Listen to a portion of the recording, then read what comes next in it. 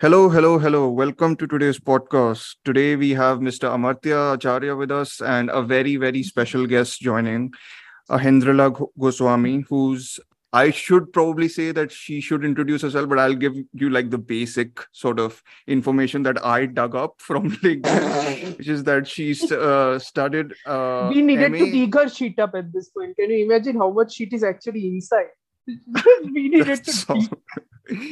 On the internet, I on mean, I mean, LinkedIn. I mean, Yeah. it only makes sense that we bring shit right into this conversation at the start of it. But yeah, Hey, at the very least, it did not start with the F word. You should call that We restraint. can keep it explicit. Use it all you want. That's fine. Yeah, leash is We off.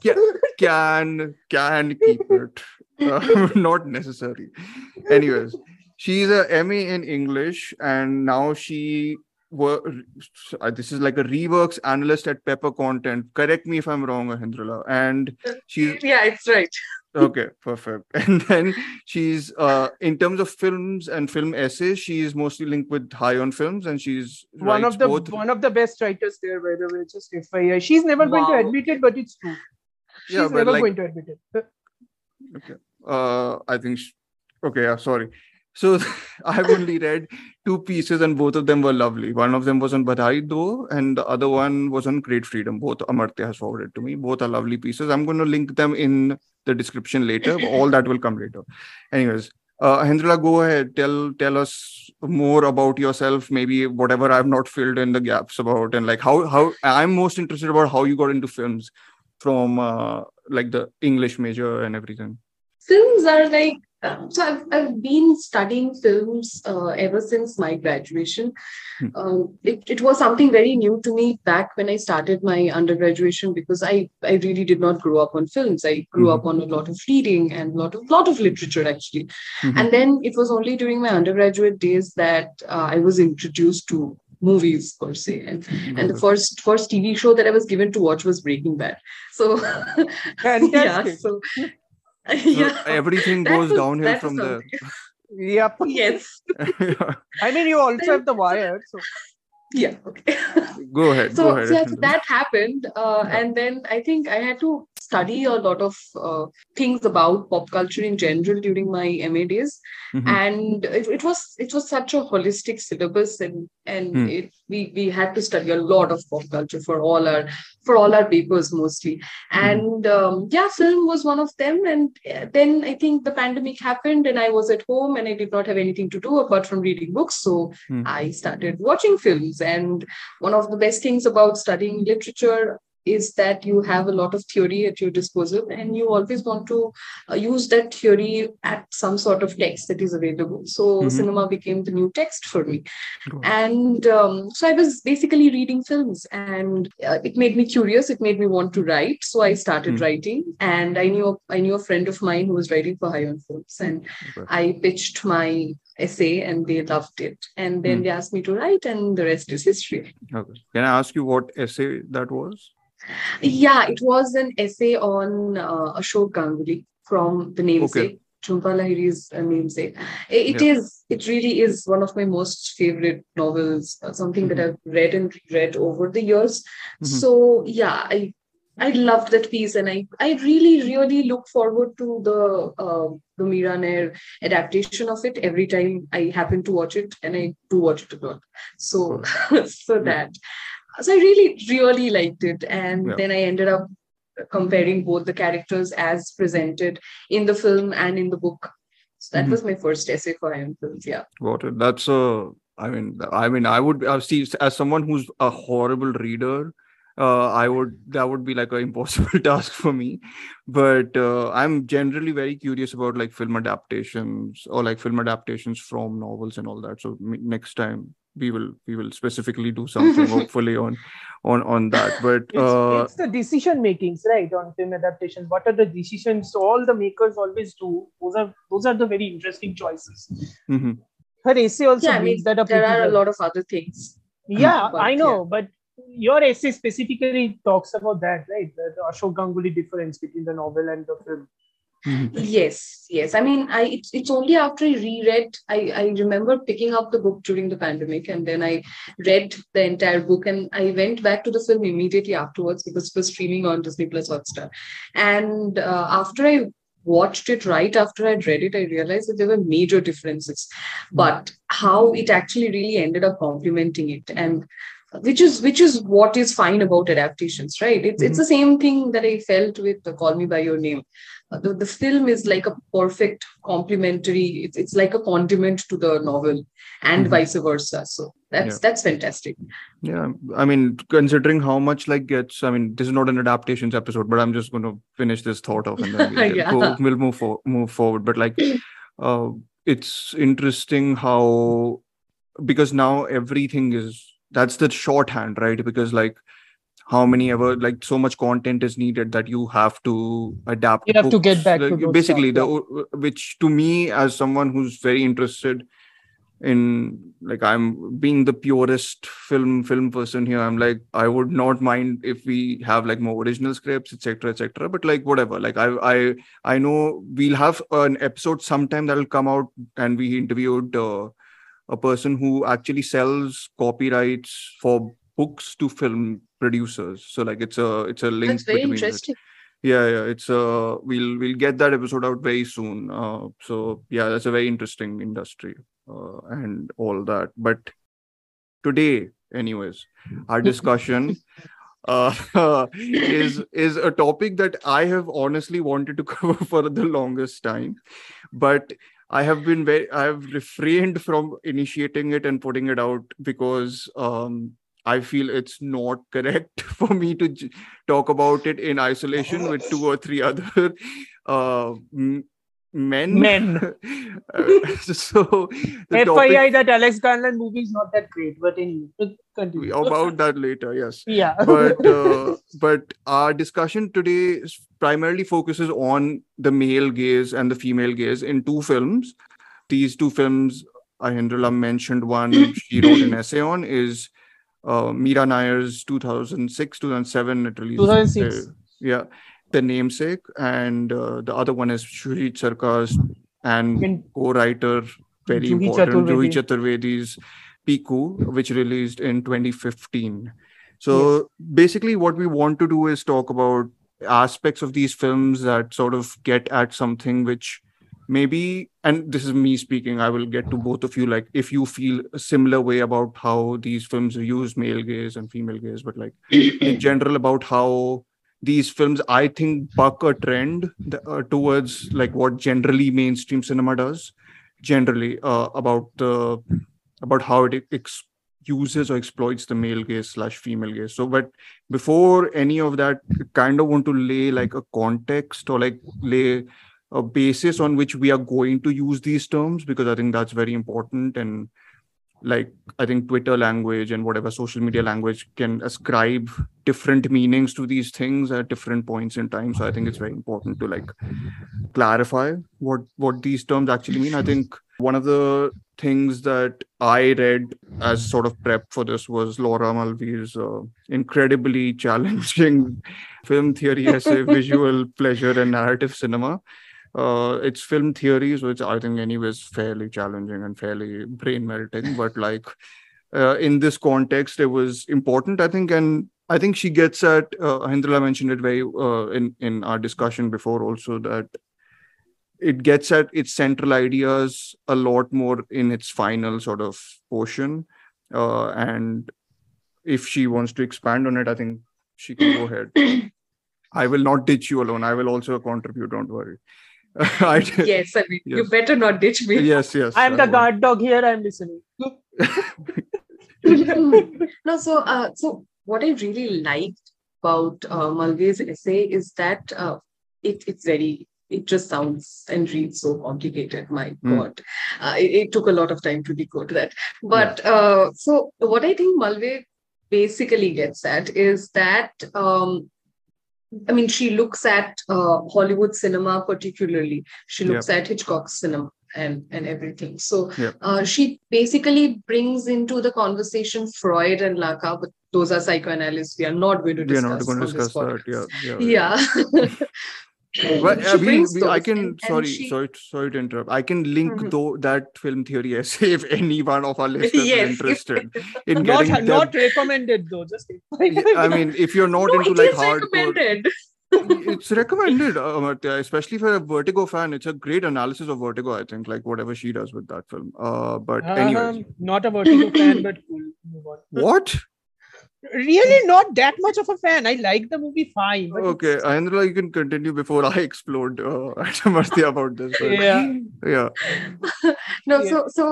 Malve talks about something which I found really interesting. She Mhm. goes on to talk about how there are two ways in which Hollywood films tend to portray pleasure in cinema. Cinema. Yeah, Number one being objectification of the image on the screen, yeah, which is a certain, I mean, there's generates a certain kind of pleasure in looking at the particular object that is yeah, there in front of us on the screen. yeah, And the second is the identification with this objectified image, yeah, which tends to create this entire sense of pleasure, which binds an audience to the character that yeah, they are seeing on the screen, the protagonist yeah, that they're seeing on the screen. But Malvi goes on to discuss that both these processes are extremely gendered.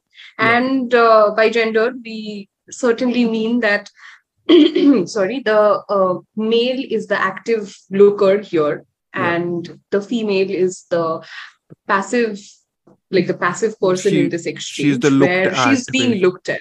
Yeah, Yeah, she's the Object, looked basically. at person. Yeah, yeah. she's the object.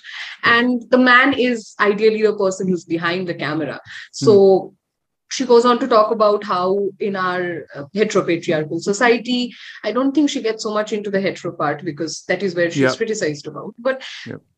but basically in the heteropatriarchal societal setup that we have around us, women can only exist in relation to the object situation when a man is behind the camera.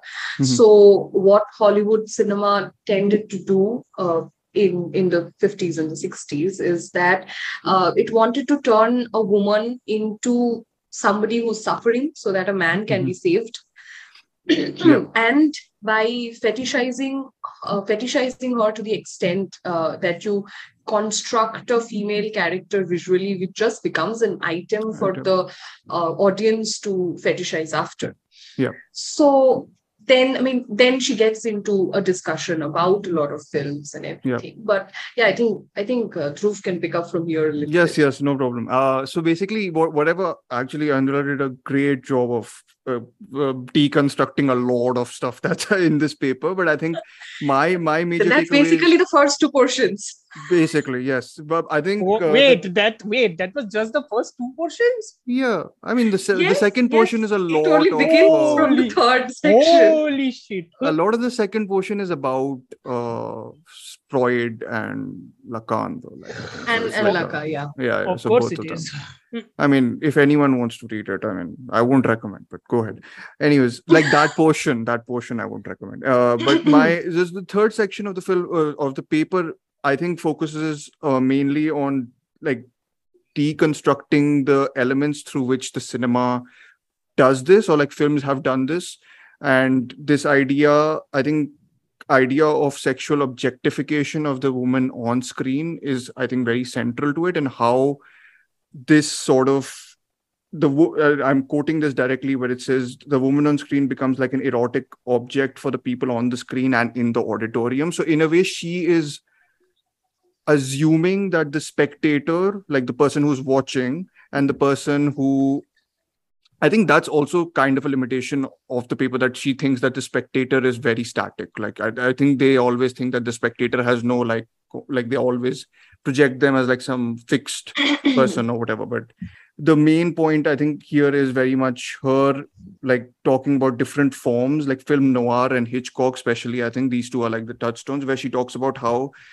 this male gaze, what this does is like either the idea, so in her view, the idea of preserving the male gaze is by treating the woman as as an object of sexual desire that exists solely as spectacle. And if she tries to break away from that, she is either punished by demystifying her character. This happens generally in like film noir. Like she's made to be like this.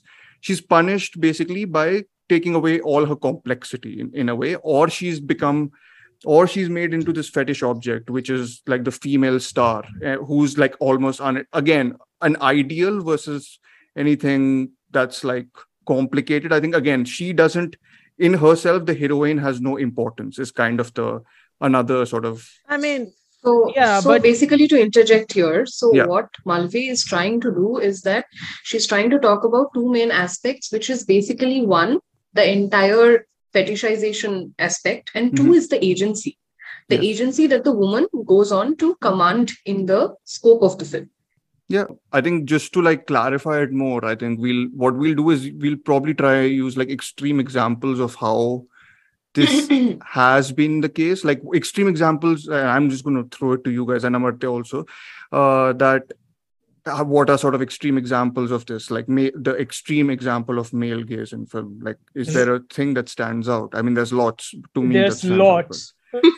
but yeah, like ones that come straight to your mind. Like, what do you think like encapsulates this idea that I think Malvi is getting at? Here, Firstly, the and what we question wanna is, use? when did this paper come out? I think it's 70s, from what I know at least. I Because think 60s or 70s, because after that there's a lot of contestations to this paper. By the way, it's firstly the most I think in cited, one of the most cited papers. 1975. because just to clarify, I think, and again, I think she hasn't seen any Ida Lupino movies. I genuinely don't think so, because Ida Lupino was the first woman to direct a film noir. I'll not correct you, but I'll say that she specifically assumes that she is going to deconstruct the male gaze in this versus focus on female spectatorship. I think at least that's one of the But then assumptions, again, if she's considering that the film noir aspect of the genre is basically a male person's point of view into the evils of the society and everything, and a woman is being fetishized in that. Considering the fact that Ida Lupino directed a film noir, that already is kind of becoming a counterpoint. I can understand that it was not the norm. But see, I can understand. Yeah, exactly, Amorto. Yeah, that's the point of when you're writing. I mean, of course, this. Who am I to explain this to you? But yeah, the I whole was like, point okay. is that yeah, exactly. So the whole point is that there are anomalies, of course. I mean, if there are no exceptions, there like the rule generally doesn't tend to exist, right? So there are exceptions to the rule. But this is what was happening. the norm. That's absolutely true. And then she kind of took inspiration from Hitchcock, which, mind you, is one of the better inspirations you could take just to. I think it's a great example. It's a great example, honestly. Yeah, like I mean that's I think her paper, and along that time is where Hitchcock started to get reappraised a lot, at least as an author and as one of those people who didn't make. Let's be perfectly real, all right? Rear Window, one of my favorite movies of Hitchcock. Yeah. One of my favorite movies of Hitchcock. I think Grace Kelly's character really is loving herself with Jimmy Stewart's character, to be very honest with you. Jimmy Stewart's character is literally one of the most obnoxious pieces of shit we have ever seen. He's the spectator, like he's us. Right? Yeah, he's us. And we are obnoxious pieces of shit. I get it. It's completely fine. My point is that she is the much more capable person in that entire relationship. Half of the time, if you see what the mystery actually becomes and actually how it resolves, none of it would have been possible without the two women in that entire frame. So I can understand the greatness of Hitchcock. Trust me, I get it. But it's like, if you reframe that movie from a female gaze, that would have been far more interesting. Yeah. I mean, but they didn't. I mean, I think but with Hitchcock, I think what at least Malvi was arguing or is arguing is that his films deconstruct the male gaze because they make the audience aware. Yeah, Vertigo they are watching. Like even Rear Window does, I think. Yeah, because, but I think Vertigo is the biggest example you can do. Yes. Yeah, the movie you don't love. I don't love it. That doesn't mean that I don't like it enough. I mean, still. It's not my favorite Hitchcock. Beautiful paragraph. I think there's a beautiful paragraph from the Malvi essay that I can quote here. I think it explains the whole thing very succinctly. So there's this paragraph that says, in a world ordered by sexual imbalance, pleasure in looking has been split between active or male and passive or female. The determining male gaze projects its fantasy onto the female form, which is styled accordingly. In their traditional exhibitionist role, women are simultaneously looked at and displayed, with their appearance coded for strong visual and erotic impact, so that they can be said to connote to be looked at-ness. So the woman then is demonstrated as a sexual object, which then transforms into an erotic spectacle for the audience to gaze at. Yeah. I think so. Again, I like in terms of examples, like it's like endless. Michael Bay. Yes, that is there. But even in Male Gaze 101. That's not something to be excited or proud of. Like, honestly. No, of course not. Of course not. I'm just rubbing my hands because I want to eviscerate that entire guy's filmography. But anyway, that's neither here nor there. You get that. Like, he is there, but I think in like Indian context, I think I've read a couple of essays which go to reclaim the item song as a powerful tool in cinema to emphasize femininity. I have read. I have a fantastic example for this, which Ahinjana is going to freak out if I tell her this right now. Yeah. Oh my God. Speak it out already. Pushpa. Oh God. Pushpa has a female empowerment the song. Ooh Antava, that Samantha song. If we actually read the lyrics, it is like deconstructing the entire concept of the item song. If you actually listen to the there's a very beautiful article on feminism in India about how the song is basically a hypocrite. But then if you see the film on which it is actually placed in, that hypocrisy cancels itself out, which is like, wow, man. That's kind of the weird point. I think I remember I watched Stree once, right? And Stree is a very, like, I think it's fairly, I enjoyed it when I watched it at least, but like, it has a item song that happens in the middle somewhere, and they are introduced. The woman is literally introduced close up of like the posterior and like going up. I was like, in this movie, you are using of all movies, which in a movie which promotes or like is for female empowerment and everything like that. Like, you are doing that item song. Like, I mean, that at least was I know Ahindra, like, I think looked thinking that Stree is not about female empowerment. So I noticed that you could get onto it and batter my case. But sorry, my expressions are too out there. No, that's the point. It's fine. Like, I think you should, like, if you don't agree, you should go ahead and say that. I think that's a healthy thing to do, actually. But yeah, like, other examples, if you have any, like, just to like, what do you think? Like, I've got another example which I think should be kind of obvious, knowing it's me. So of course I'm going to bring this up. But it's like, the current populist entertainment is superhero movies, right? So if you think about this for a second, the first Wonder Woman that was directed by Patty Jenkins. Yeah. If you look at it from Patty Jenkins' perspective and how she actually shoots Wonder Woman, not Wonder Woman 84, by the way, that movie is crap. I'm talking about the first Wonder Woman. Okay, yeah. How she shoots, how she captures, Diana, her vulnerability, the entire Amazon island and everything, that is very different from how Zack Snyder's Justice League or Joss Whedon's cut-out version of Justice League shows. Joss Whedon's version is especially galling because that completely sexualizes the Amazons, which the original Wonder Woman movie did not do. Got it. Okay. For any normal person who doesn't understand the male versus female gaze, if you want to take normal people should understand. But they don't, right? Yeah. They actually don't. So that's the thing. If you really want to get at what people are going for, if you want a good populist example, I think Wonder Woman is a good one.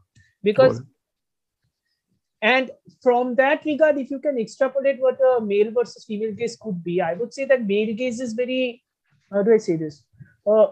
Simplistic, aggressive, kind of, it's like, yeah, I think we were talking about this, right? That it's always a damsel in distress kind of a scenario most of the time, if you look at it, how they're viewing it. Yeah.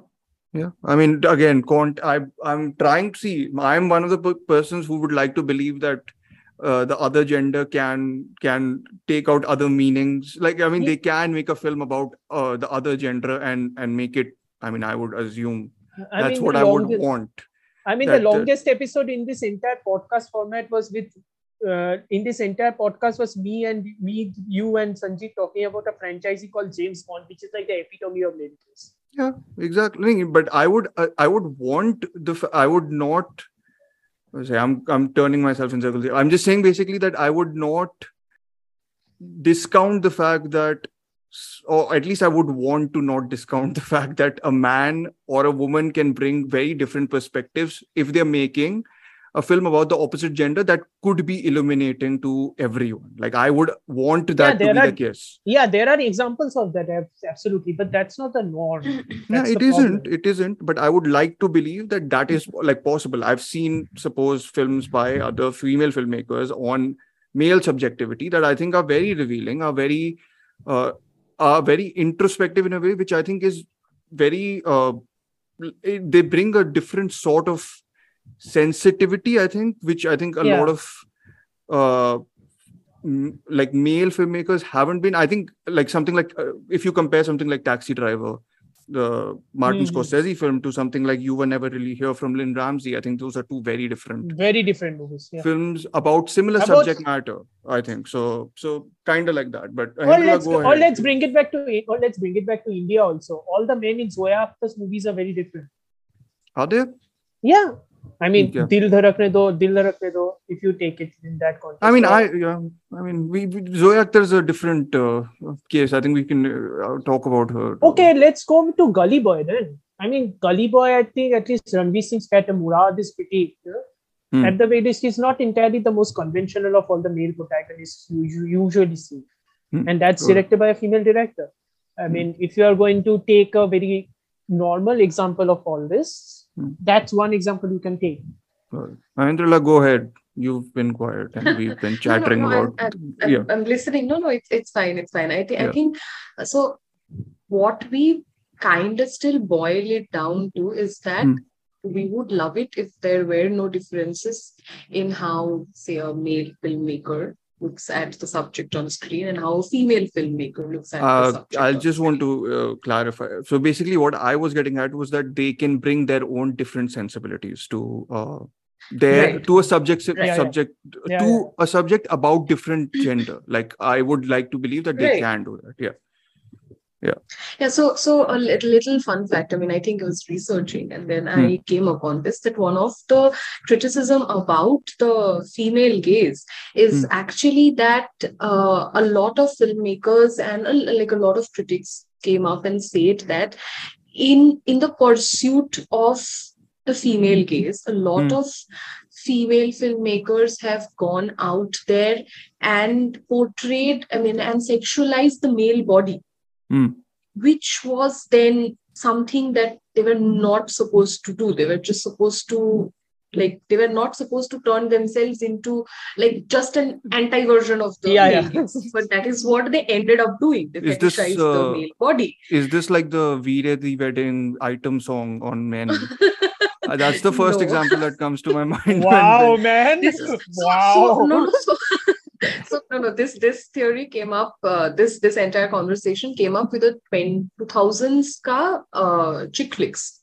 Okay. So that is when this entire conversation came up. And I think by the end of the 2000s, like when we're nearing the 2010, more and more chick flicks started coming up where the male body was being sexualized. Women were gazing at men lustfully, and that is what they were, that's what they were showing. It's also mentioned in the Farah Khan article that I shared with you, right? How the male body is being gazed at. So that sexualization is basically something that a lot of critics have gone out there and complained against about the female gaze also. So we would love the gaze to bring with it its own sensibility, but then not every gaze is sensible. Yep. No, I agree. I totally agree with I that. need a T-shirt of that.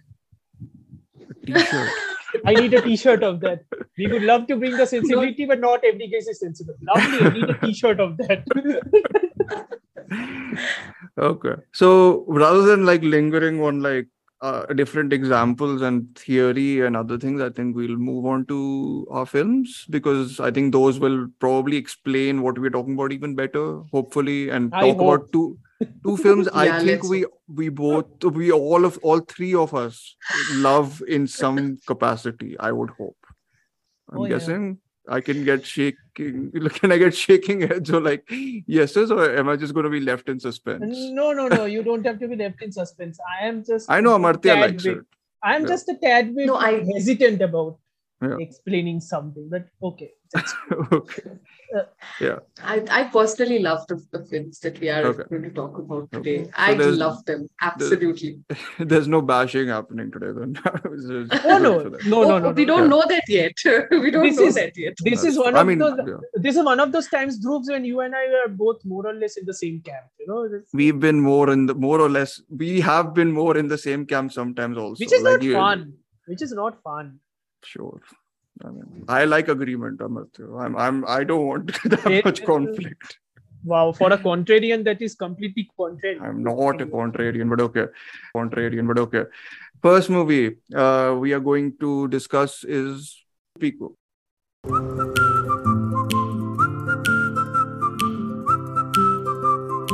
Hey Pico! अरे flask में पानी नहीं है.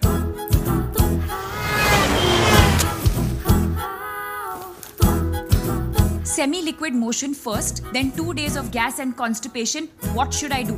ये कोई message होता है देने के लिए ऑफिस में?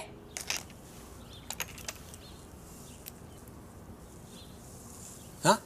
There's no plot as such, except for I found it on like whatever had been written on IMDb. The one-liner is: a taxi driver is caught between a dysfunctional relationship between a woman and her father as he drives them to Kolkata.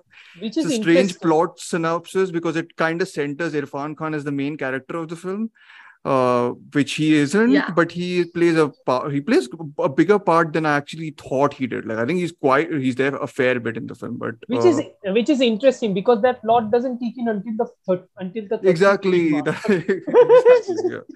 Also, is it a dysfunctional relationship? I mean, dysfunctionality. That's also I wish it was huge context. I wish it was dysfunctional. It isn't. It's way too relatable. If that is dysfunctional, then everybody of us are in a dysfunctional relationship. That's the thing. I guess that everyone's relationship is in some way or the other dysfunctional, right? Anyways, go ahead. What do you guys think about it? First thoughts. How many times have you watched it? That's the other question, I think. Ladies first. Let's go. Ladies first. Oh, wow. Token representation 1. Oh, wow. Why do you think we brought you in? Anyway, continue. Right, of course. Major you can tell me if you want to cut it out. I can cut this out. Amartya, I'm asking you. Do not cut this out. Okay. If people don't get the joke, you people are idiots. Let's move on. Okay. Oh, wow. Okay then. No, I think I've watched Pico. This was the third time I watched Pico. The last 2 times I watched Pico. The first time I watched Pico was when it was released, and then I watched it again back in 2018, February of 2018. Very weird date, remember? But and then I watched it like today morning again. Okay. So I think it's a film that hits me on a personal level, which is why I just couldn't like read and analyze the film per se. But it was very interesting for me specifically because I like how Deepika Padukone is introduced in this film. It's just straight away right there in the middle of chaos. It's smack dab, right? There is nothing introduction or anything about it. It's just you are in.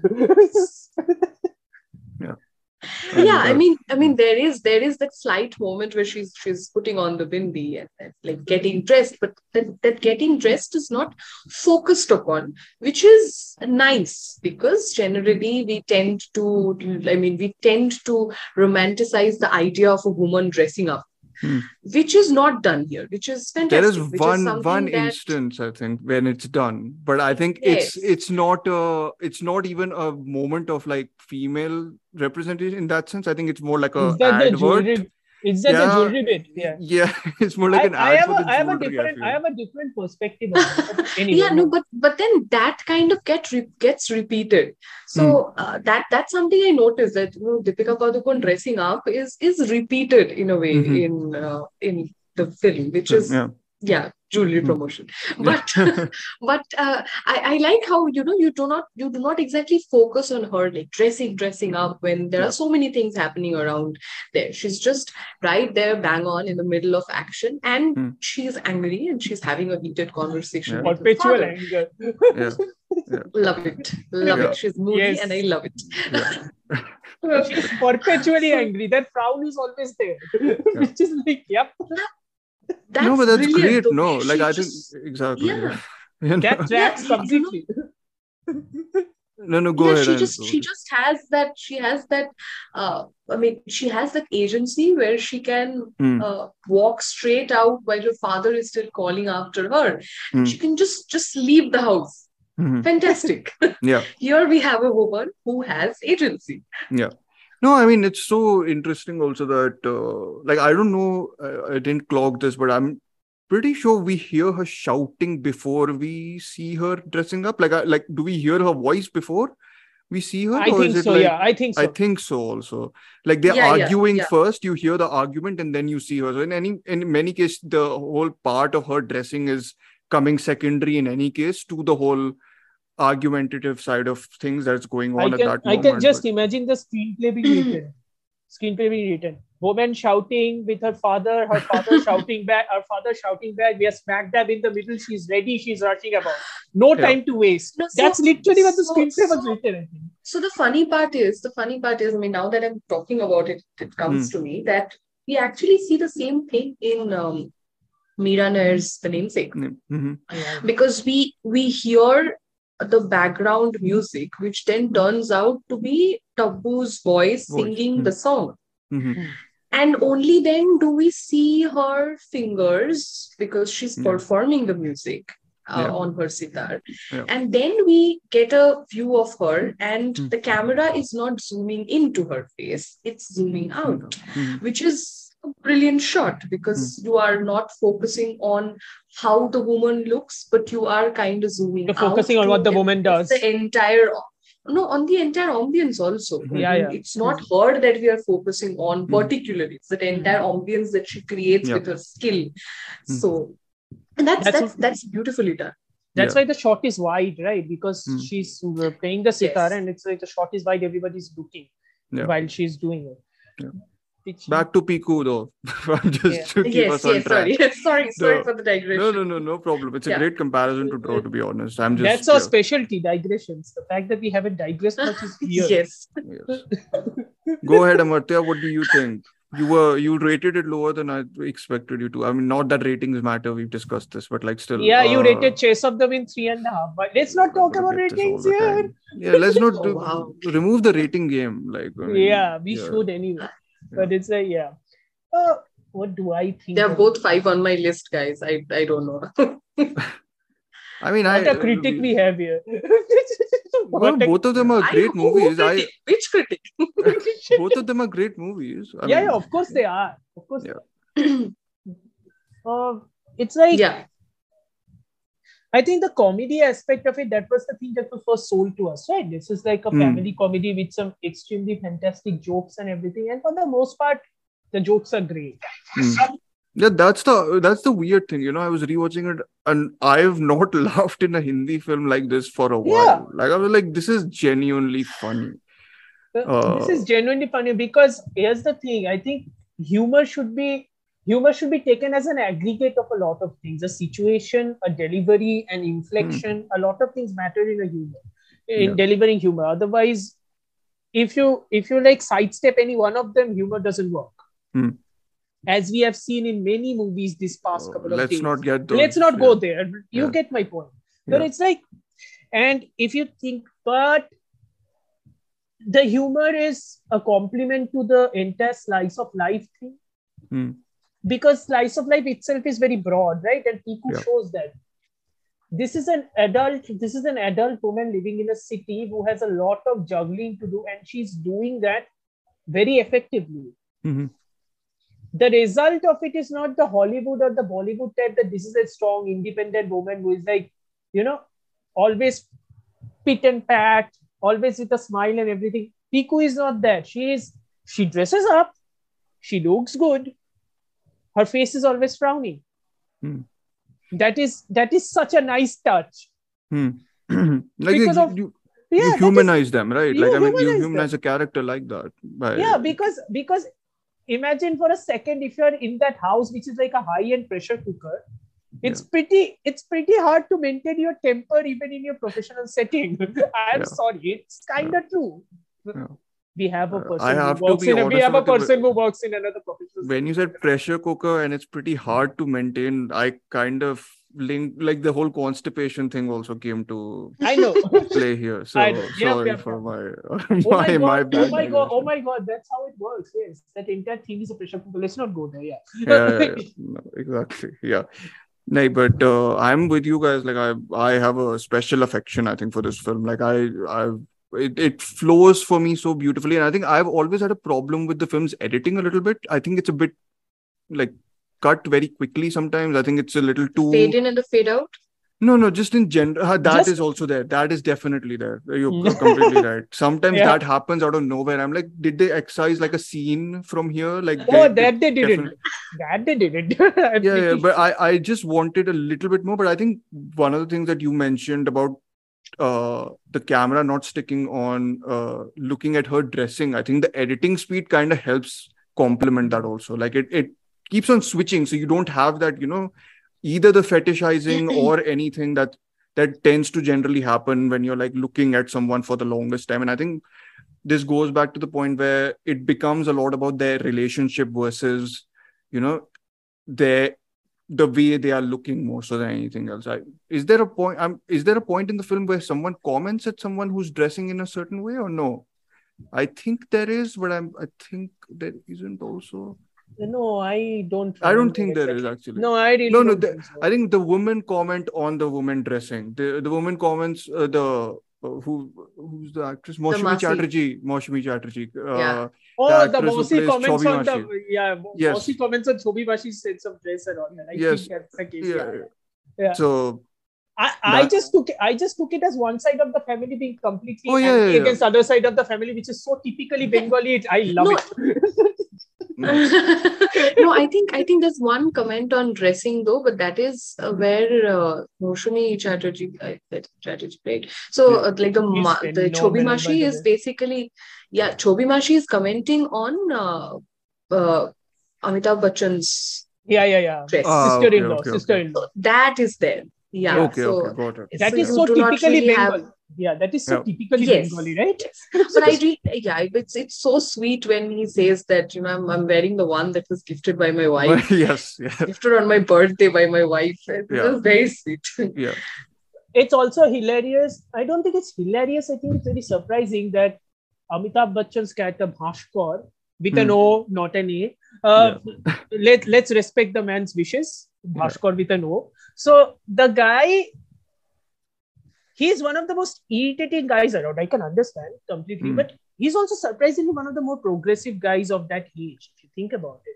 His character is fascinating. It's very fascinating, right? It's those two traits are so mutually exclusive. You can't imagine how they can be coherent and exist within the same person. But then again, that's like humanity in a nutshell, right? I think he's simultaneously progressive and regressive. Because he uses a lot of the Western codes and all to actually bind Piku to herself, to himself, which is a very fascinating touch. And this is the first time I've noticed him being this. He does so many things in the film, which like he talks about how marriage is for low IQ people, Hmm. and how Marriage is people should only low marry IQ. Marriage is low low IQ, IQ. and you should only do it if you have like a purpose or something, right? Yeah.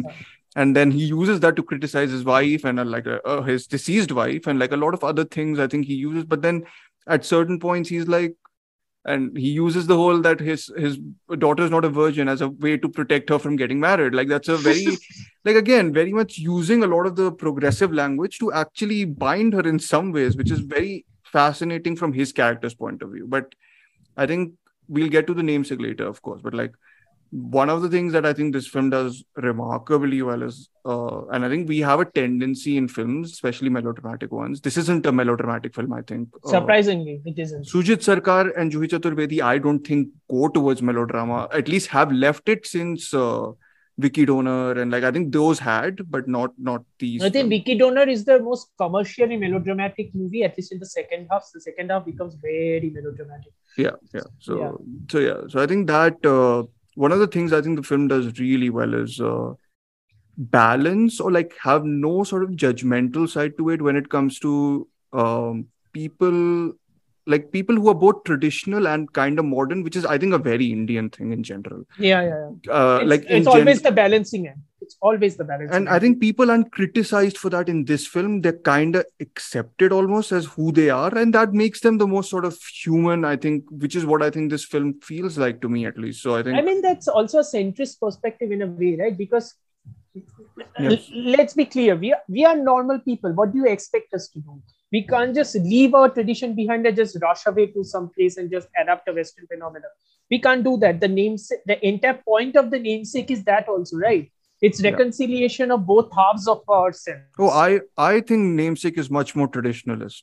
Yeah, it's much more traditionalist, but it's also about the reconciliation, right? Yeah, it's like accepting the both sides of us. While namesake reckons with that, Piku is just stating it as fact. That's how it is. No, And I this agree. is there is no black and white here. That's how it is, and this is how somebody balances it. Look at that person, see how that person does it. But and it's also interesting enough that Deepika Padukone's character, it's an evolution. I think I wrote it. I think that her relationship with Irfan Khan's character is politely to be described as thorny in the beginning.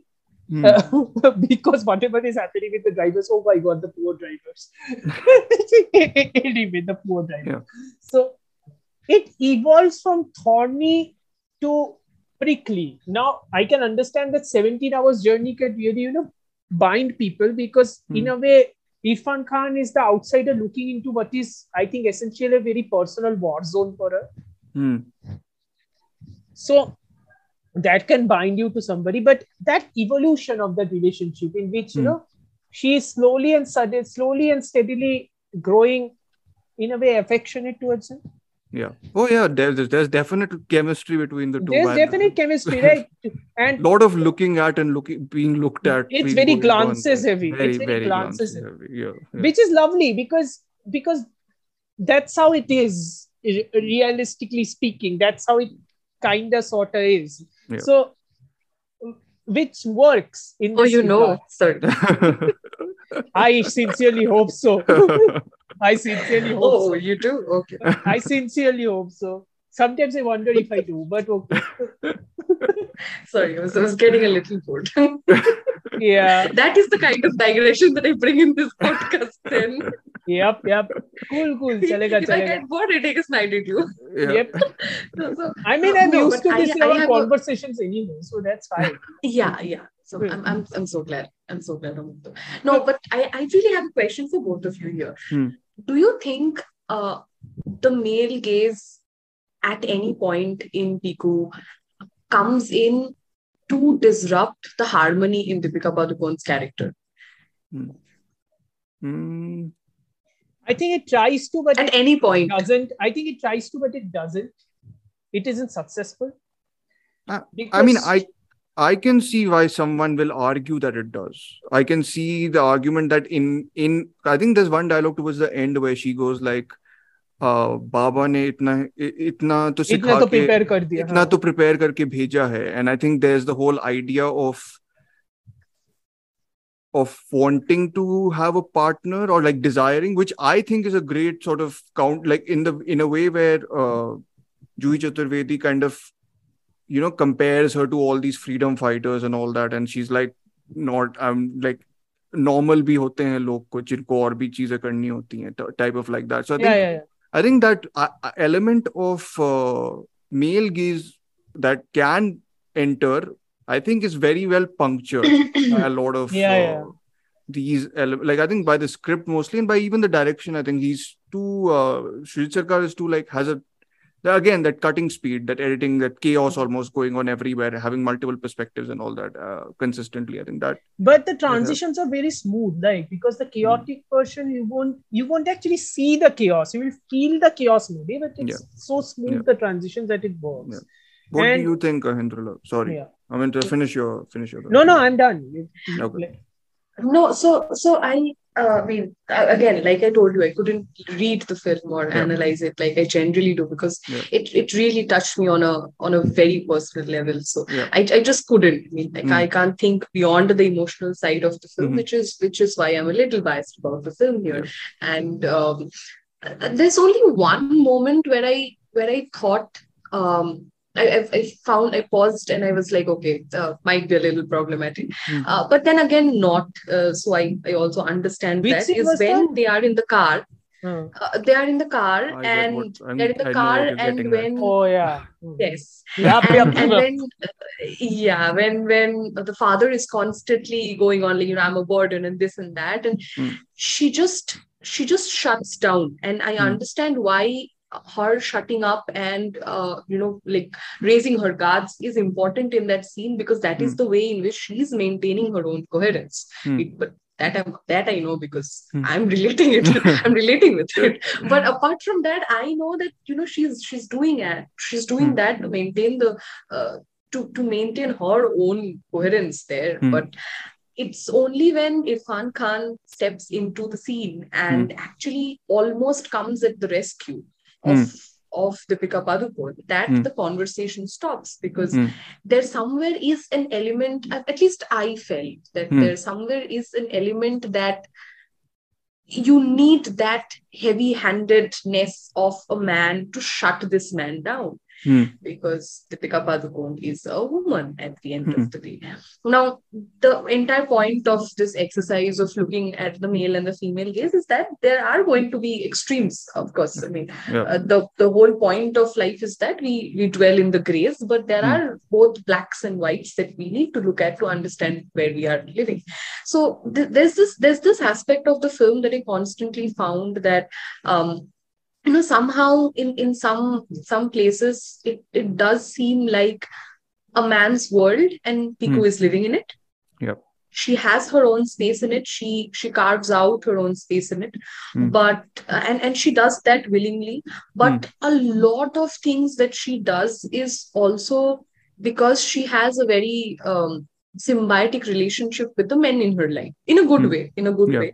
But in some places, especially in this particular driving scene where Irfan Khan has to just come at her rescue, is a scene that I was like, okay, fine. But considering she's the one who is so used to handling it, I also do believe, I firmly believe that ever since Irfan Khan enters the film, he just becomes that third party mediator between Deepika Padukone and Amitabh Bachchan's characters, which and because he's a man, so now you know that there's always a tilt. Maybe who knows, if there was a woman, then maybe she would have handled it differently. But it's, I think in a few scenes, especially because it is Irfan Khan who's a man here, that Amitabh Bachchan's character does a lot of things that he does. He listens to him. He abides by a few tips and tricks that he suggests. So, which I don't think would have been the case had there been a woman, because we are always seeing how Bhaskara's character is differently aligned when he's talking with the women, who he is always shutting down as people with low IQ because they're either married or something of that sort. And with the men who, if not sharing a camaraderie with them, he in general has a place where he thinks he can listen to this person. pick a same gender. But that I- happens after a very long time, right? Because with Irfan, at least it it happens after. happens. yeah, it does. Yeah. Yeah. It But I think happens. with Yeah, that's Irfan, my I think point. it's more the way the film kind of positions it is. He starts listening to him when he starts providing him solutions for constipation. Yeah. I think that's the Yeah. that's the I think that's connection. how I think Yes, that's yes. how he makes himself much more of a valuable commodity in a way in that entire situation, which is Yeah. like a Yeah. point of view which Bhaskar can listen to, because for some reason this guy with his homemade remedies is actually providing a solution to constipation. Yeah, and it is his solution that in the end cures Yeah. him, which also means it makes him die, which is a very interesting. Which is a sort of- very wow, that's a dark way to look at the yeah, movie. like I mean, it's a very weird thing. Like this time, I was like, is Bhaskar's ultimate sacrifice of letting go basically like dying so that Piku can like continue with her life? I was like, that's like a very Yes. There's again. I'm sorry to like interrupt no, you, but no problem. there's again a very, very beautiful article. I think it's Yeah. published in the print, which talks about how Bhaskar's death was essential for Piku's freedom. Yeah. So yeah, and how that's a like a string that is maintained through all Sujit Sarkar films. And I Yeah. mean, So, yeah, And and I they- think it's sorry. Go ahead, Amit. I think No, there's a term in Bengali called pichutan. Can you repeat that? Sorry, your audio blanked out a little bit. I mean, there's a term in Bengali called pichutan, right? Okay. I think that's Explain kind to of me. no. Pichutan essentially means what she said, the string which is Okay. tying and pulling her back. Got it. That's Okay. what it literally is. It's, and- yeah. Yeah, it kind of makes sense in that regard. And It's also very interesting how it actively rejects the whole Freud thing about marrying your or wanting to marry your own wanting to father, marry your own father, right? Yeah. which kind of go because she then rejects the Jishu Sen Gupta character who E- also exactly, has constipation. yeah. So, Yes, And it's kind of like that entire revelation that he has constipation is kind of like forces her over the edge and makes her, finally take that decision. yeah.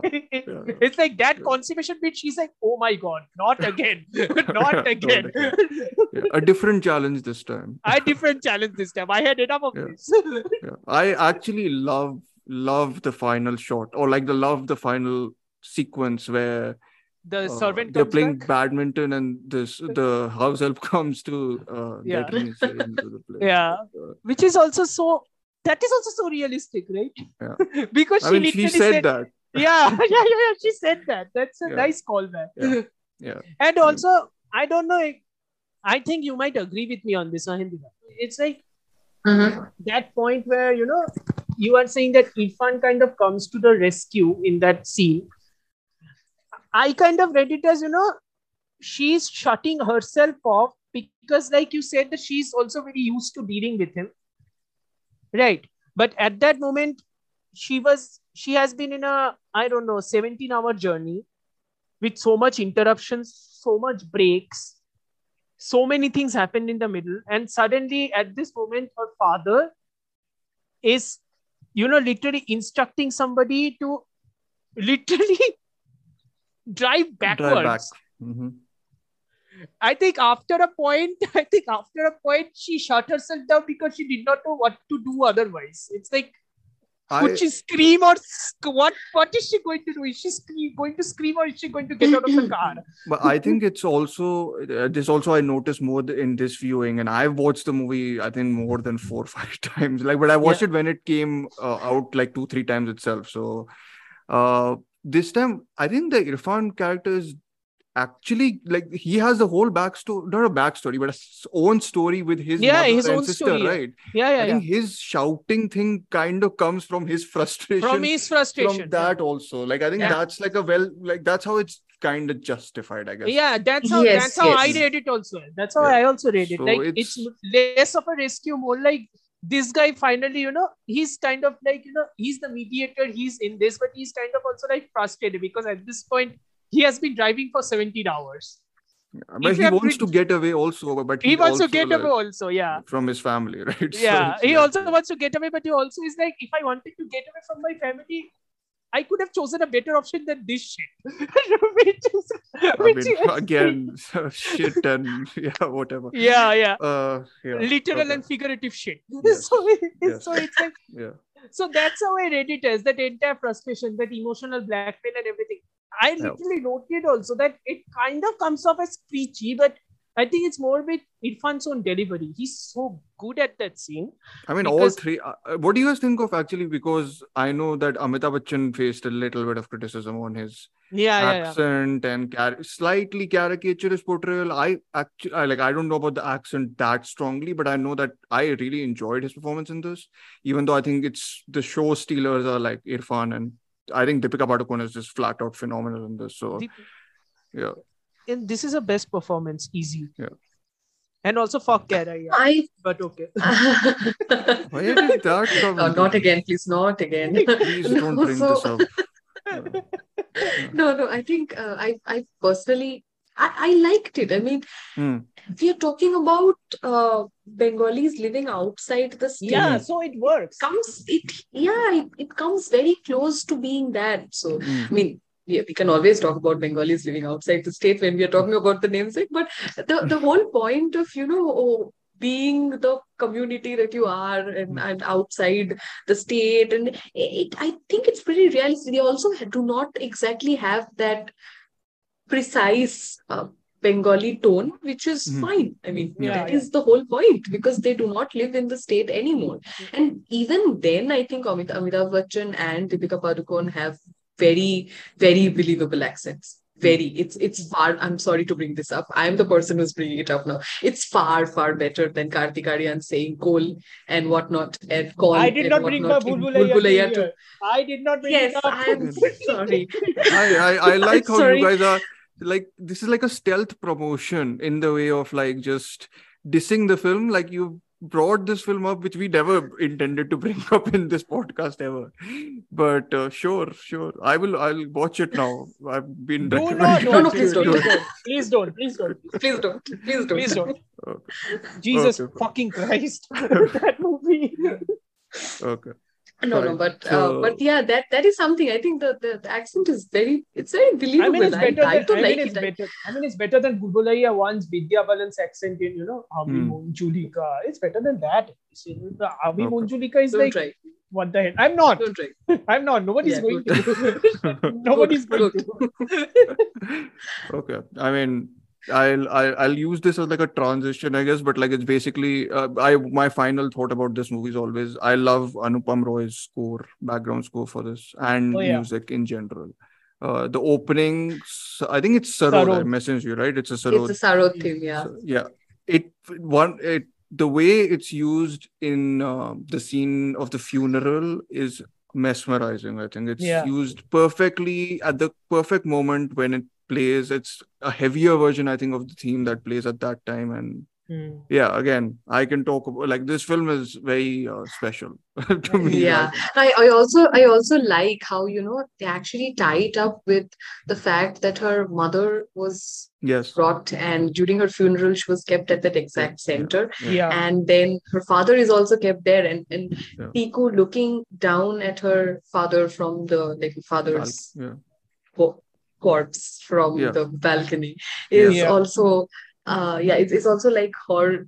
It kind of comes in a moment where kind of a saying, moment. Of a saying goodbye also in a way by respecting his wishes. It's also a recreation of the moment in a way, which I think it's fantastic. I love the film, and the fact that we are discussing about what his final wishes would have been, or what she thinks would respect his wishes. It's like we are so immersed into this world at this point that we really want to follow them through, which is I hate to break this, but that is very hard to do. I mean, I think a lot of whatever this film is actually doing is hard to do. Like, this could be a lot of things much worse. This could be a parody. This could be a slapstick comedy. Making a slapstick comedy would be extremely easy. For context, watch All the Best, which stars Abhishek Bachchan. Just Abhishek Bachchan. Yeah, All the Best. There's a movie called All the Best. What's that movie? That's the one with Ajay Devgan, no? No. Okay, fine. I mean, again, another one one of recommendations, which is like a terrible movie probably, but you recommend. Yeah, no. I'm trying to make this a recommendation, like how to not make a movie like Piku. It's like Got it. what the anti-Piku would be like. That's how I it don't would want be like. that. I just want this version. Okay, cool. No, but so that's my okay. Amarto, shh. So my let's not go into all the best. Yeah, My I would final like to. my closing. Yeah, of course you would like to. I mean, I'm not even surprised at this point. But I think my closing thoughts on the film is I like how this third person vision in this entire film, and that is it comes off as the director's case. Like you see the camera is placed as the third person viewing the entire scene. Yeah. But throughout the film, we kind of see how Piku is viewing other things. Yeah. Which is a little more actively done in The Namesake. But here, I think, and that creates problems and also solves problems in The Namesake. But here, I think there's that curious thing of Piku looking at that entire scenario, which is why I really, really like that scene where Bhaskar is in his room and he's dancing, and Piku just she sways to the rhythm of the music and she goes to her room and she looks back one last time because it's her gaze on Bhaskar's character as well, which I think is brilliantly done. Sorry, guys, not going to say anymore because now I have an idea for another essay. Sorry. No, but I think it's a daughter's gaze on the father, which is it's that affectionate gaze. It's that affectionate gaze, right? Yeah. It's a lovely scene. Always necessarily. It's not necessarily always affection, but I like how her affection comes through in the slightest of moments, and I appreciate the fact that the camera does focus on her in those moments. I mean, when she's serving the food and when she's eating at the dinner table where Bhaskar is just going on and on about the low IQ of the mother, you can see her face. It's stone cold. She's maintaining that garb. But in that moment, that little scene where he just gives in that, it was bought by the wife, she has a little smile at the corner of her lips. Yeah, I love the nuance of film or like scenes like these in this movie. And the editing also works. Right? It's the perspective immediately shifting to Piku and then shifting back again. It's like almost a kind of I don't personally. Yeah, I don't think it's the perspective, quote unquote, that shifts, but it's just how the camera immediately positions itself to give us how Piku looks at it. Yeah. Which is interesting. Which is really interesting. There's a couple of instances also where Rana almost steps one too much to say something about Bhaskar. And she is basically like, you hold on a minute. Like, basically, you can't say that. Like, you have to have your, like, I think you cannot overstep the boundary, basically. Very protective in a way, right? So, I mean, which is I love that scene, when they finally reach and they're in the building and suddenly Bhaskar is like, hey, tum kahan ja raha hai? Tu nahi jayega, yahan par raat pe ruk ke ja. And they both look at each other and they were like, where did that come from? I love that bit. Then both surprised and Piku is like, I don't know, you figured it out, man. I love that part. I think, Like, I honestly, if someone was like compiling a list of favorites of whatever past something, I think this might like top mine because like I have a genuine like affection for this. So yeah, same. Yeah. I went into a bout of ugly crying after watching this film. Again, I can imagine though. Yeah. Yes, I think that happened. I think that almost too close. Yeah, I think that almost happened with me in the next movie we are going to discuss.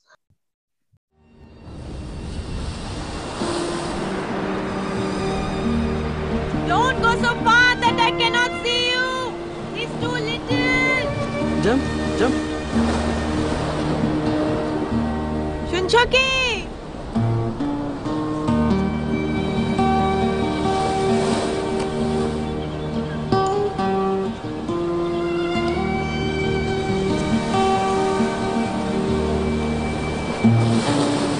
Arey Baba, the camera. It is on the car. Ish.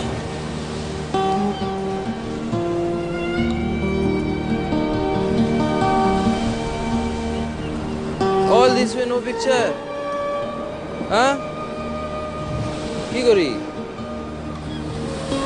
We just have to remember it then. Huh? Will you remember this day, Gogol? Mahendra, you want to start? I know you made 5 pages of notes. I will Four. publicize this. Four. Sorry. 4 pages of Yeah, notes let's and read that 2 out. pages on A5. That page is A5. So it's like 8 pages stacked together. I have to promote the fact that we actually prepare for these episodes rather than just blabber about stuff. So I actually have criticism for this film later on, but I'll get not in terms of less in terms of the gaze thing, more in terms of just some Just the movie embarrassing itself? no some embarrassing moments. I'm surprised, like I was shocked at the difference in quality between 2 sections of the film. But Oh yes. yeah. There are several. There are several. I think I have an inkling as to which parts you're talking.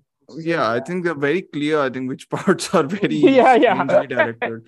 Anyways, this film, for whoever doesn't know about it, is a 2006 film, and the story or plot, again, I'm borrowing all these from IMDb, so credit that site for that one thing. Yeah, because IMDb has been waiting for our credits. Of course. This is basically American-born Gogol. Tell me if I'm pronouncing the name wrong. Gogol. Okay. American-born Gogol, the son of Indian immigrants, wants to fit in among his fellow New Yorkers despite his family's unwillingness to let go of the traditional ways, which kind of is a good, decent synopsis, I feel, though it's not just Gogol's perspective. And in fact, the film is not Gogol and great. Ashima's perspective. Yeah, the film is not great when it's just on Gogol's perspective. I think it's the best when it's on Ashima's perspective. So Yeah. yes, anyone wants to expand on that? Because I just So I think what I must begin by talking about is how the book is written here, because it's important. It's important in this context because the book has clear division of sections. I'm regretting not sitting with the book. I can see it here, but the Get book up has and bring the book from the library. Yes, cut this out.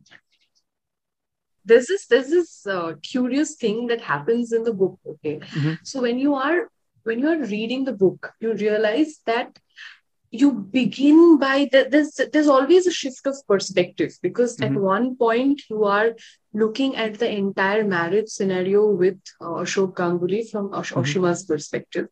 Then there's that entire part where Ashok is going through the accident that happens with him. So then you have Ashok's perspective, which is what this film begins with, which is a nice caricature, I think. Then you have Gogol's perspective. Now, there are 3 different sections in this book, and they both Ashima and Ashok's perspective kind of come together in Gogol's perspective of the how the story progresses. Okay. But again, that's just a curious Jhumpa Lahiri thing, and there are other aspects. Wait, so can I just clarify? So all of them follow chronologically in the novel, or how does it progress? Like the perspectives thing. So not necessarily, because this entire incident with Ashok happened earlier, but then that is only revealed later, and I think the book directly begins with, since I have the book here, the book directly begins with on a sticky August evening, 2 weeks before her due date, Ashima Ganguly stands in the kitchen of a Central Square apartment, combining Rice Krispies and Planters, peanuts, and chopped red onion in a bowl, which we get to see in the film. Which we get to see, So that is So this is the which first is like line the of the weirdest combination ever. I mean, it's Bhel. Yeah, it's basically Bhel. Yeah, but that's what she has. Yeah, it's fine. So, I mean, it's like her weird combinations. It's like of her food. alternative for Jhuri Bhaja or Moody. Jhalmuri.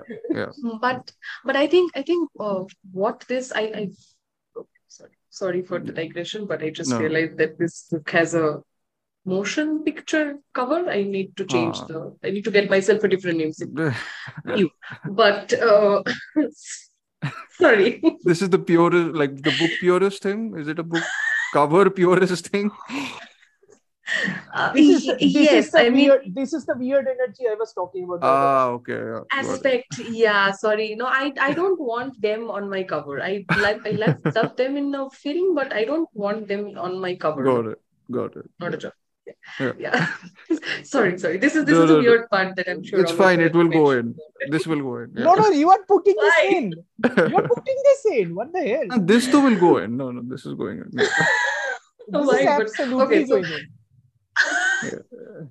Why? It's just, I just realized that I've been reading this book I for mean, like if ages. podcasts but- don't have this type of shit, what's the fun in listening to those? Okay. So what happens is, because there always is this change of perspective that is classic. It's a classic Jhumpa Lahiri thing. If you've read The Lowland, if you've read Unaccustomed Earth, I think it happens very naturally, and the shift is it's very smooth. But there are like different sections in Jhumpa Lahiri's book. What Meera Nair does in this film is that she brings these sections together to make a coherent 2 hour long, 2 hour something minutes long film, 2 hours. which is 2 hours. necessary. Yeah. Okay, so it's necessary, but that also doesn't help the movie in a number of ways, especially in that entire Gogol part, where it's just very sudden shift of perspective, and that is something that I personally think I'm not comfortable with in the film, because it's so beautiful in Oshima's part. And I really like how Meera Nair gazes at Oshima. It's beautiful. Yeah. I think it's absolutely beautiful, and it stands out, especially because, like we were talking about the beginning of Piku, in the namesake, it so happens that when Oshima comes back from her singing class and she's getting dressed, so there's a getting dressed scene here as well. She's getting dressed, and she is being looked at by a younger daughter, like Rini. Rini is looking at her, and she's getting dressed. And after she gets dressed, Nair doesn't exactly focus on the entire fact that Tabu is now dressed for her being looked at by the people from the groom's side of the family who have come. Instead, she walks, and we see how there's a conversation playing in the background, and she is focused on stepping into the shoes of the husband, which is the first thing that gives her agency in this marriage. Because while people have come to conform her marriage with a guy, she's the one who's actually really testing it right there, because she's slipping her feet into the guy's shoes, and she stands in a not so quote unquote feminine way. She tries to strut a pose which is a masculine pose, and the camera just looks at her straight. I mean, she's right there. She has the central part of that entire frame. And what happens afterwards is more beautiful for me, because here is a woman who's standing in front of her would-be in-laws and her parents, and she is reciting the Daffodils by Wordsworth. Daffodils by Wordsworth, and thank you. So, the Daffodils by I mean, it's my favorite poem. I can't help it, but okay. Wow, so basic. So basic. I never said I wasn't. I always say that I'm a basic bitch around. I never said I wasn't basic. Yes, but still very basic. So literature student calling me basic. Boo. Boo. Boo. Boo to you too. Anyway, so what happens is she is right at the center of the scene where she is reciting the daffodils, and everyone is looking at her.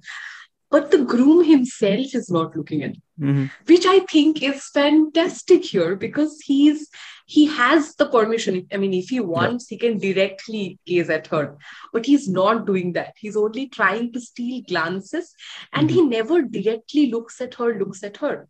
Which I think is fantastic, because the male protagonist here has not been given that agency to look at her straight yet, while she is being critiqued by the society around her, whether she's suitable for marriage or not. The only time that he finally ends up looking at her is during the marriage. But even then, and what Nair does throughout the rest of the section where she's focusing on Oshima, actually throughout the entire film, is that whenever we are talking about Oshima and Oshima is in conversation with somebody else, the camera is always projected on Oshima's face. So whoever is talking with Oshima has his or her back to the camera. So we always get to see Oshima's reactions to the entire situation, the conversation. We hear her speak and we see her speak at the same time, which I think is very nice, because one of the main aspects of the female gaze in general is how much you bring the nuance of the emotions into cinema itself. Instead of fetishizing the woman, of course, you bring out the real aspects. And one of the first scenes that beautifully does it is that scene where Ashok is angry with Oshima for taking out the cleaning, and then she walks inside the washroom and she's crying, and he's trying. He tells her that it's his mistake, and the door opens, and while we are all looking at Oshima still has her act on. So she's just still angry. She's still sad about it. And we only get to see her face and how her face, like the contour of her face changes as that entire thing proceeds. I think it's beautiful. And I think in a way, I'll just let you guys speak a little bit. I think Meera Nair is very interested in her aspect the most, right? Because that's where I think she gave the most care.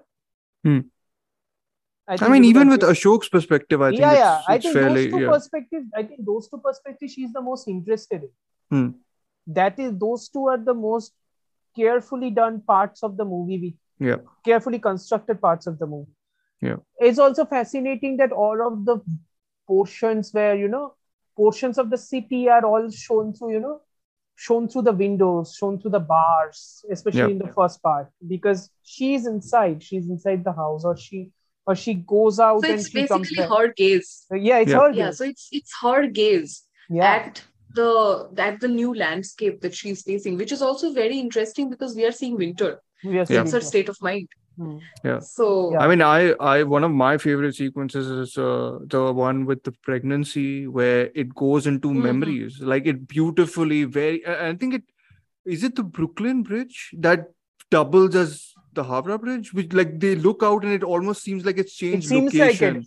It seems like it's the Brooklyn Bridge. I think it's like it's where the bridge basically. You just went to the goddamn city, right? Yeah, but like I can't. It's in Cambridge. It's in Cambridge, Massachusetts. So whichever bridge is. No, it's not that then. But regardless, it doubles for the. You went to the fucking city. How do you not recognize the bridge? Because there are bridges that have similar architecture. Like you see a part of the bridge, you don't see the whole bridge. Like it's like just, that's true, but still. But I'm not an architectural expert or like a monument expert. I want to be a film expert. Also, correct me if I'm wrong. It's like, isn't a home inside North Kolkata or something? I mean, that entire locality. It looks like North Kolkata, right? Yeah, that's what it felt like. Anyway, continue. I'm not ready to talk about the movie yet. Okay.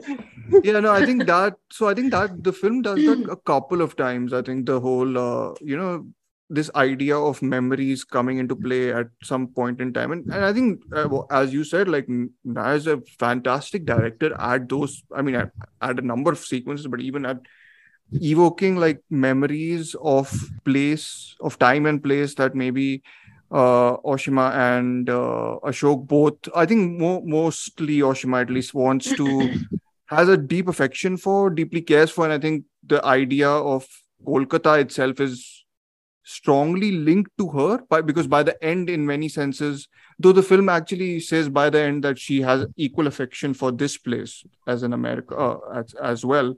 I think that that ability to like evoke time and place was the thing that captured my attention the most. And I think, as you said about the Oshima character, the most focused portion of the film, I think, and the strongest is on their relationship and how that evolves and sort of goes. One of the more beautiful aspects of this movie is the transition points in the airports.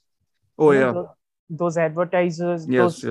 brightly colored advertisers which shifts, and then it's like every time the camera shifts, then you see that then they're in the other airport, and then when she gets back in the other airport, it's like she's cutting out the part, where the stock footage of a plane goes and the plane lands down. That stock footage is removed.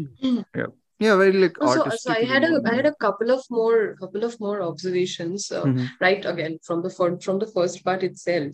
So we were mentioning this entire Freudian idea when we were talking about Mulvey, right? About the scopophilia, like the pleasure of viewing, of looking at something.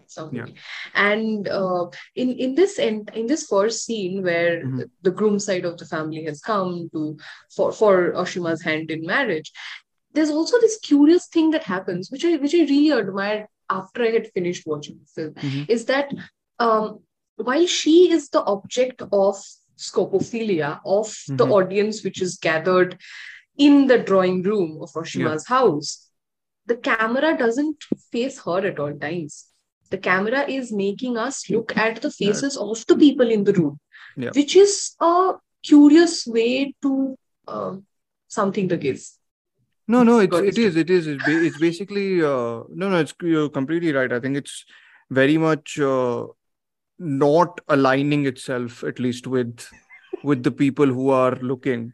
Very much like that singular male perspective. It's giving you multiple inverting the gaze. Inverting. Okay.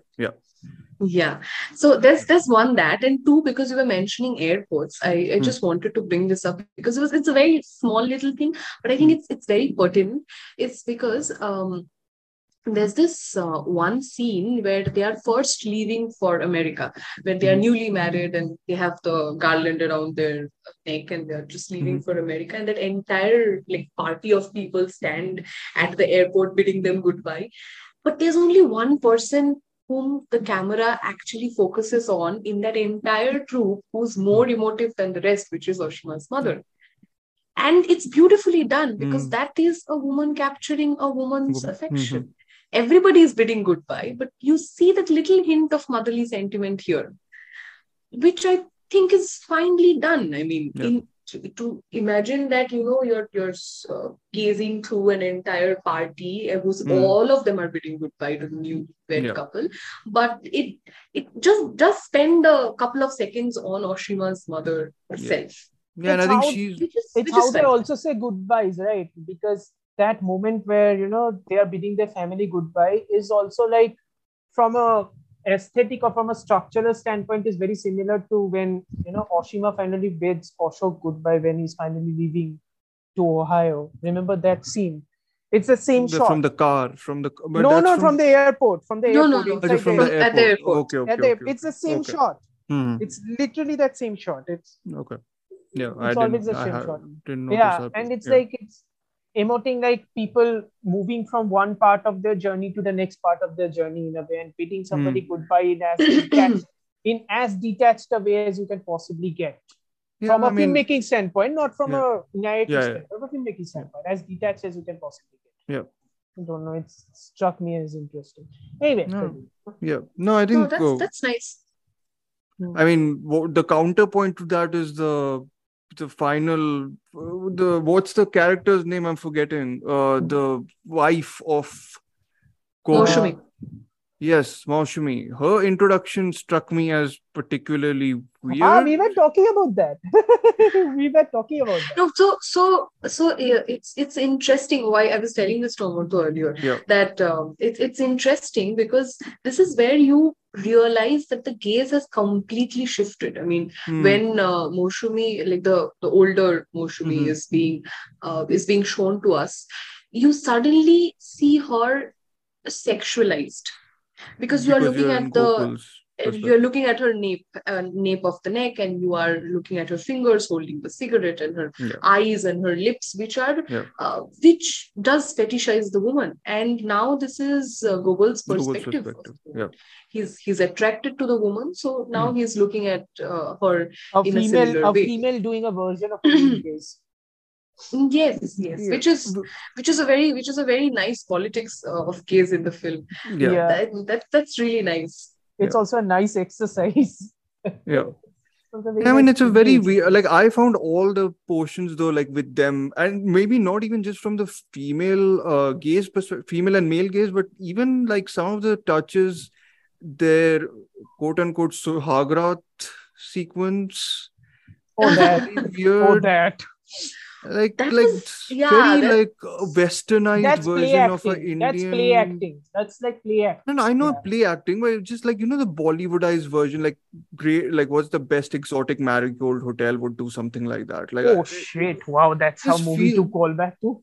no, but it's that kind of Western perspective. It sometimes it gets into that. Like I was very like strangely weirded out in that some of the sections where I was like, really? Like, why would we choose that framing of that scene or whatever? Like I was very especially know. the song. yeah. What Yeah. song was it? Like, was it even a popular song or was it just like Must have been a No. 70s or 80s song, honestly. 70s, 80s I don't song know, nahi but tha. I remember listening to it in context of this film only. Yeah. And I mean, I'm not sure what you guys think of Cal Penn's performance. Or maybe I was like, I'm probably harsher on it. I just didn't buy Hey it. dad, I'm the Steve Ruby team. I mean, it's Hey, not dad. just his performance, to be honest. It's to do with the writing and direction. And like, I don't think his portion just gets enough screen time. And then it rushes through a lot Which of is the... funny, you know, parts. because Gogol gets such an important part in the book, Hmm. which is why I think it suddenly becomes a not so faithful adaptation when it comes to Gogol's portion, because then it's very half-hearted. Yeah. But Gogol That's the does whole get point, the right? That's the whole point, right? Yeah. That's what I meant. Mira Nair is not interested in the Google portions. But it's a critical it part. almost Yeah, but Like- she's not interested. That's what I meant. It's like Yeah. the effort is not it really there. is one of the better portions that should have like that Should the have been film should have shown with much stressed upon. Yeah. Hmm. Yeah, it with a lot more care, I think, and I mean the entire adaptation bit also gets a little rocky on the road, because then you kind of see Gogol. I mean, in the book, a lot of things. This entire Maxine part is also something that's very beautifully done in the book. Very rushed But in the that, movie, honestly. Very yes, rushed in the movie. Yeah. because I personally think she just spent a lot of time doing the Oshima and the Ashok Ganguly bit. Yeah. So kind of got Yeah, but lost in that. I think that's the whole point why the film also feels much more traditionalist in that sense. Like, I think rooted to that idea of, like, it reminded me of Tokyo Story. I don't know if people have seen that, but like that, yeah. You know what? I can that understand sense. that. Yeah. Yeah. Or, you know, like, you should have reminded you of Bagban. wohi Bagban. Wohi same, Because same Bagban chase. and Tokyo Story, same. It's the same thing. It's just Yeah, it's tonality is literally like the on a same different thing. level. Yeah. Tokyo Story with melodrama is equal to Bagban. That's Basically. Yeah. So, I mean, when I saw Gogol's character for the first time as he's grown up, I was like, what a prick.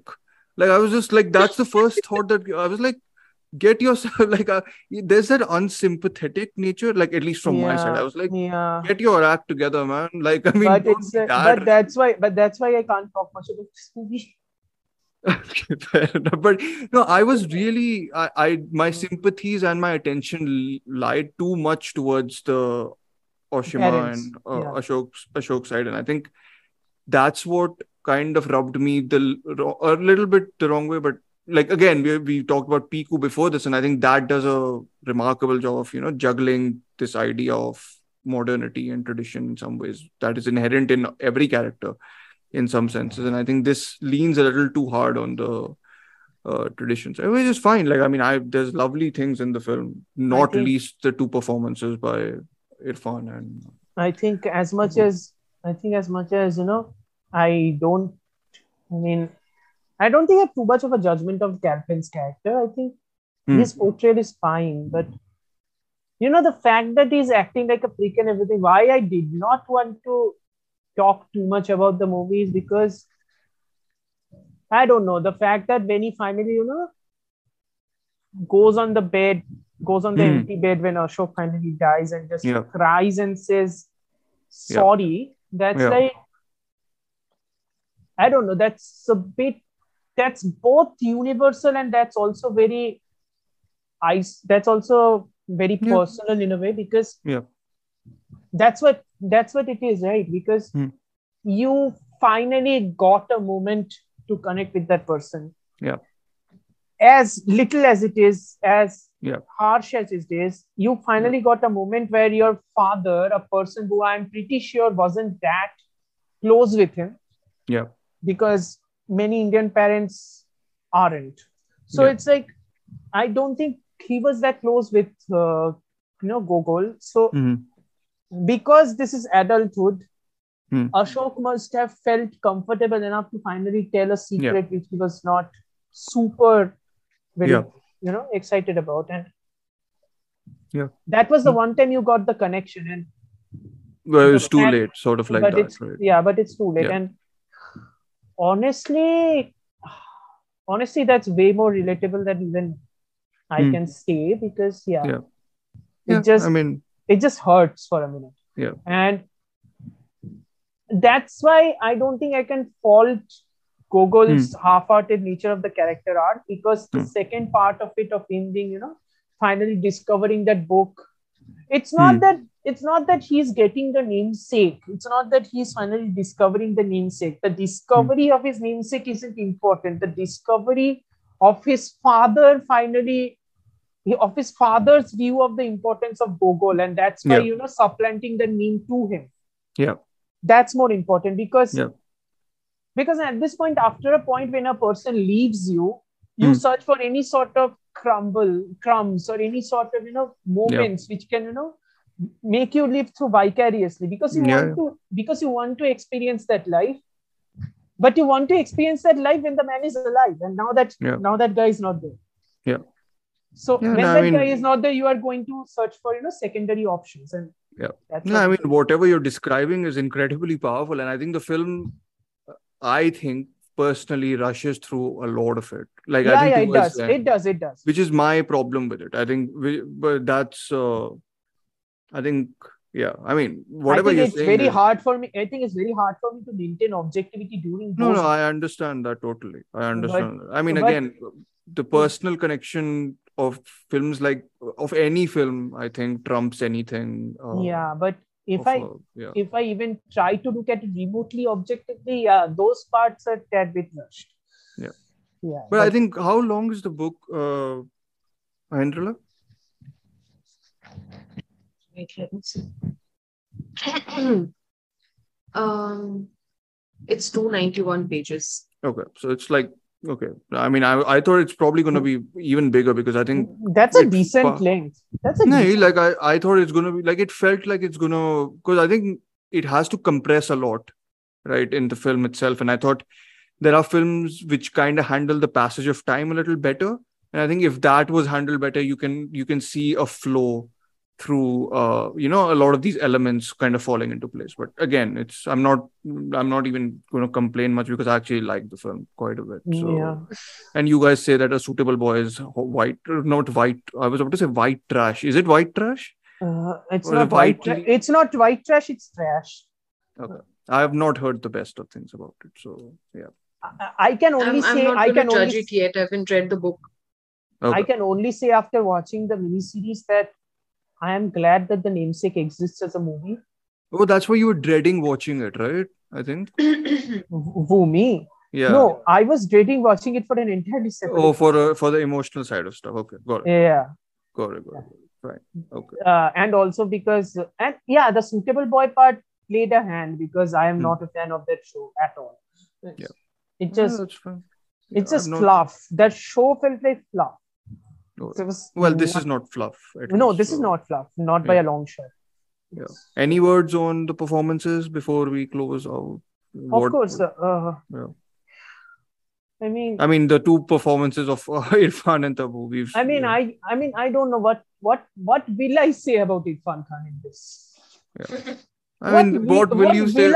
What is more left to say about Irfan in general? I think there's lots actually left to say, but I think it's hard to describe how good he is. I think I wrote it.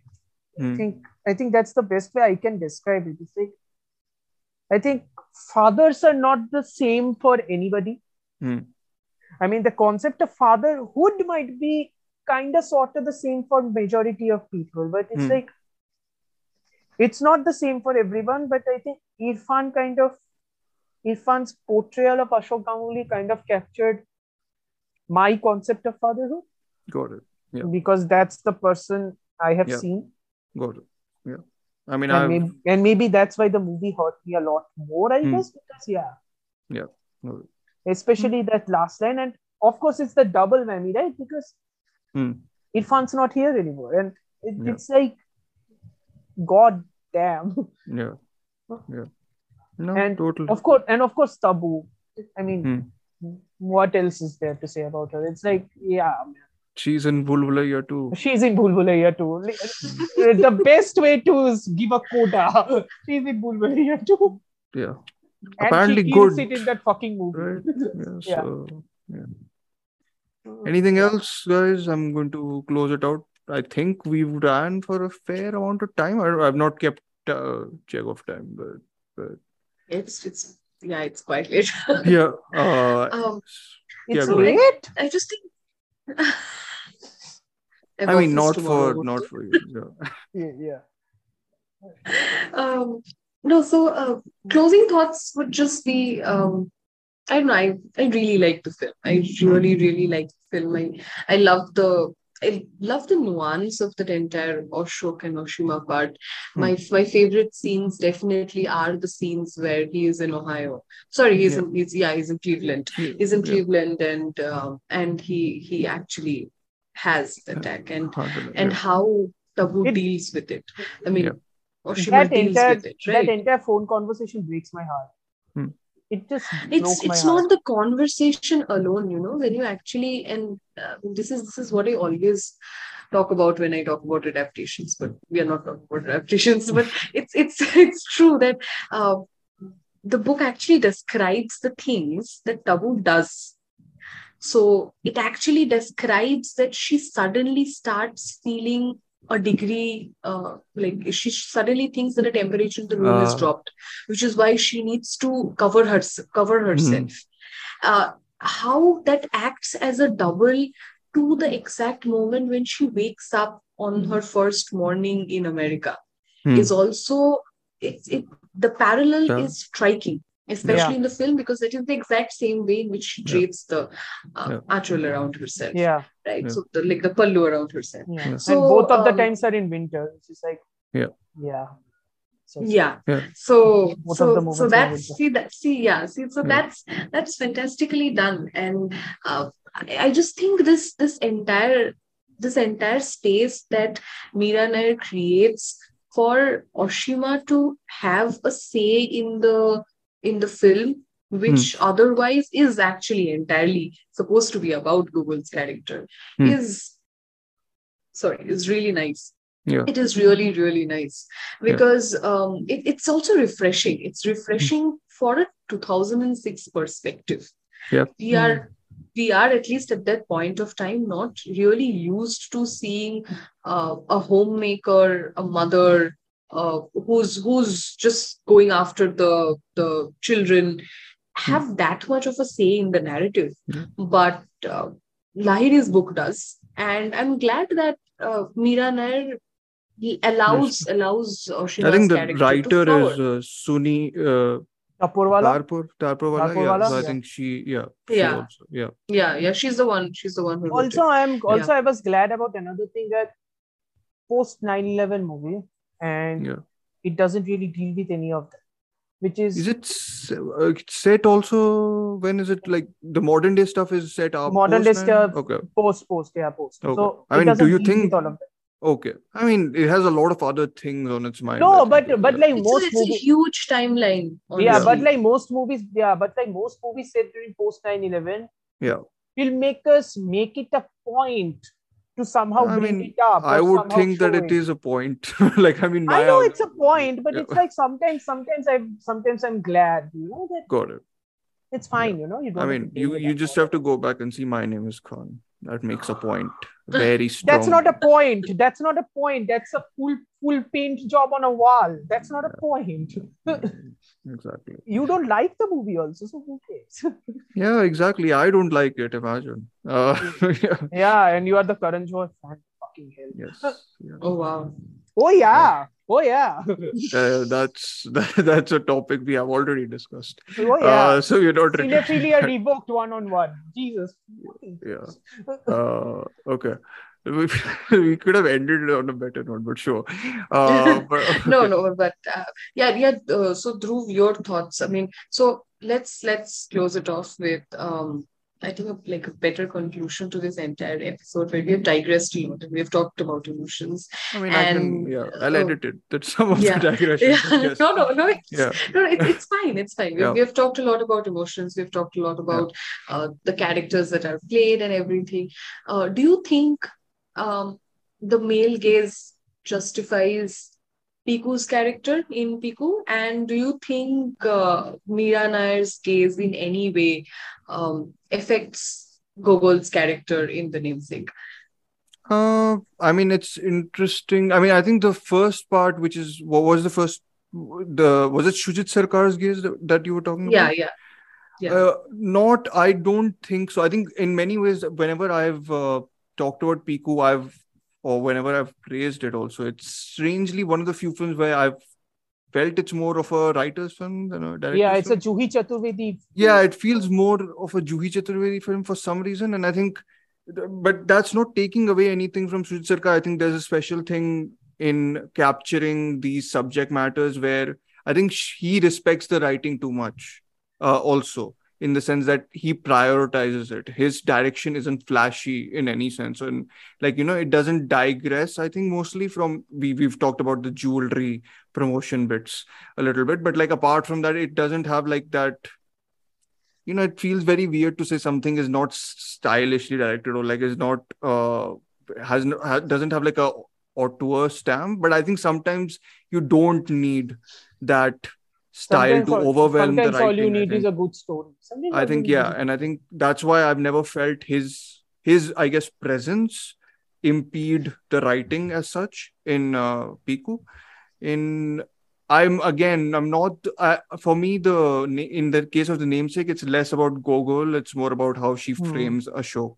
And I think Ashok is the one who feels the most, I don't know, like I don't want to keep on going back to sort of, sensitive men being portrayed by women in a better way. But it is often the case where the fragileness of masculinity is often explored better through a female gaze. I think there are international examples I'll put out sometime else. But like in this case, I think especially, I'm guessing it's also to do with the writing in the novel. But like I think and performance also of Irfan, but I think it's just, gestures of, again, looking in a way which is affectionate rather than, that sexualized objectification of a gaze that's there. I think it's also in the sacrifices he makes, which is not it's not a sacrifice, but what you expect in that era.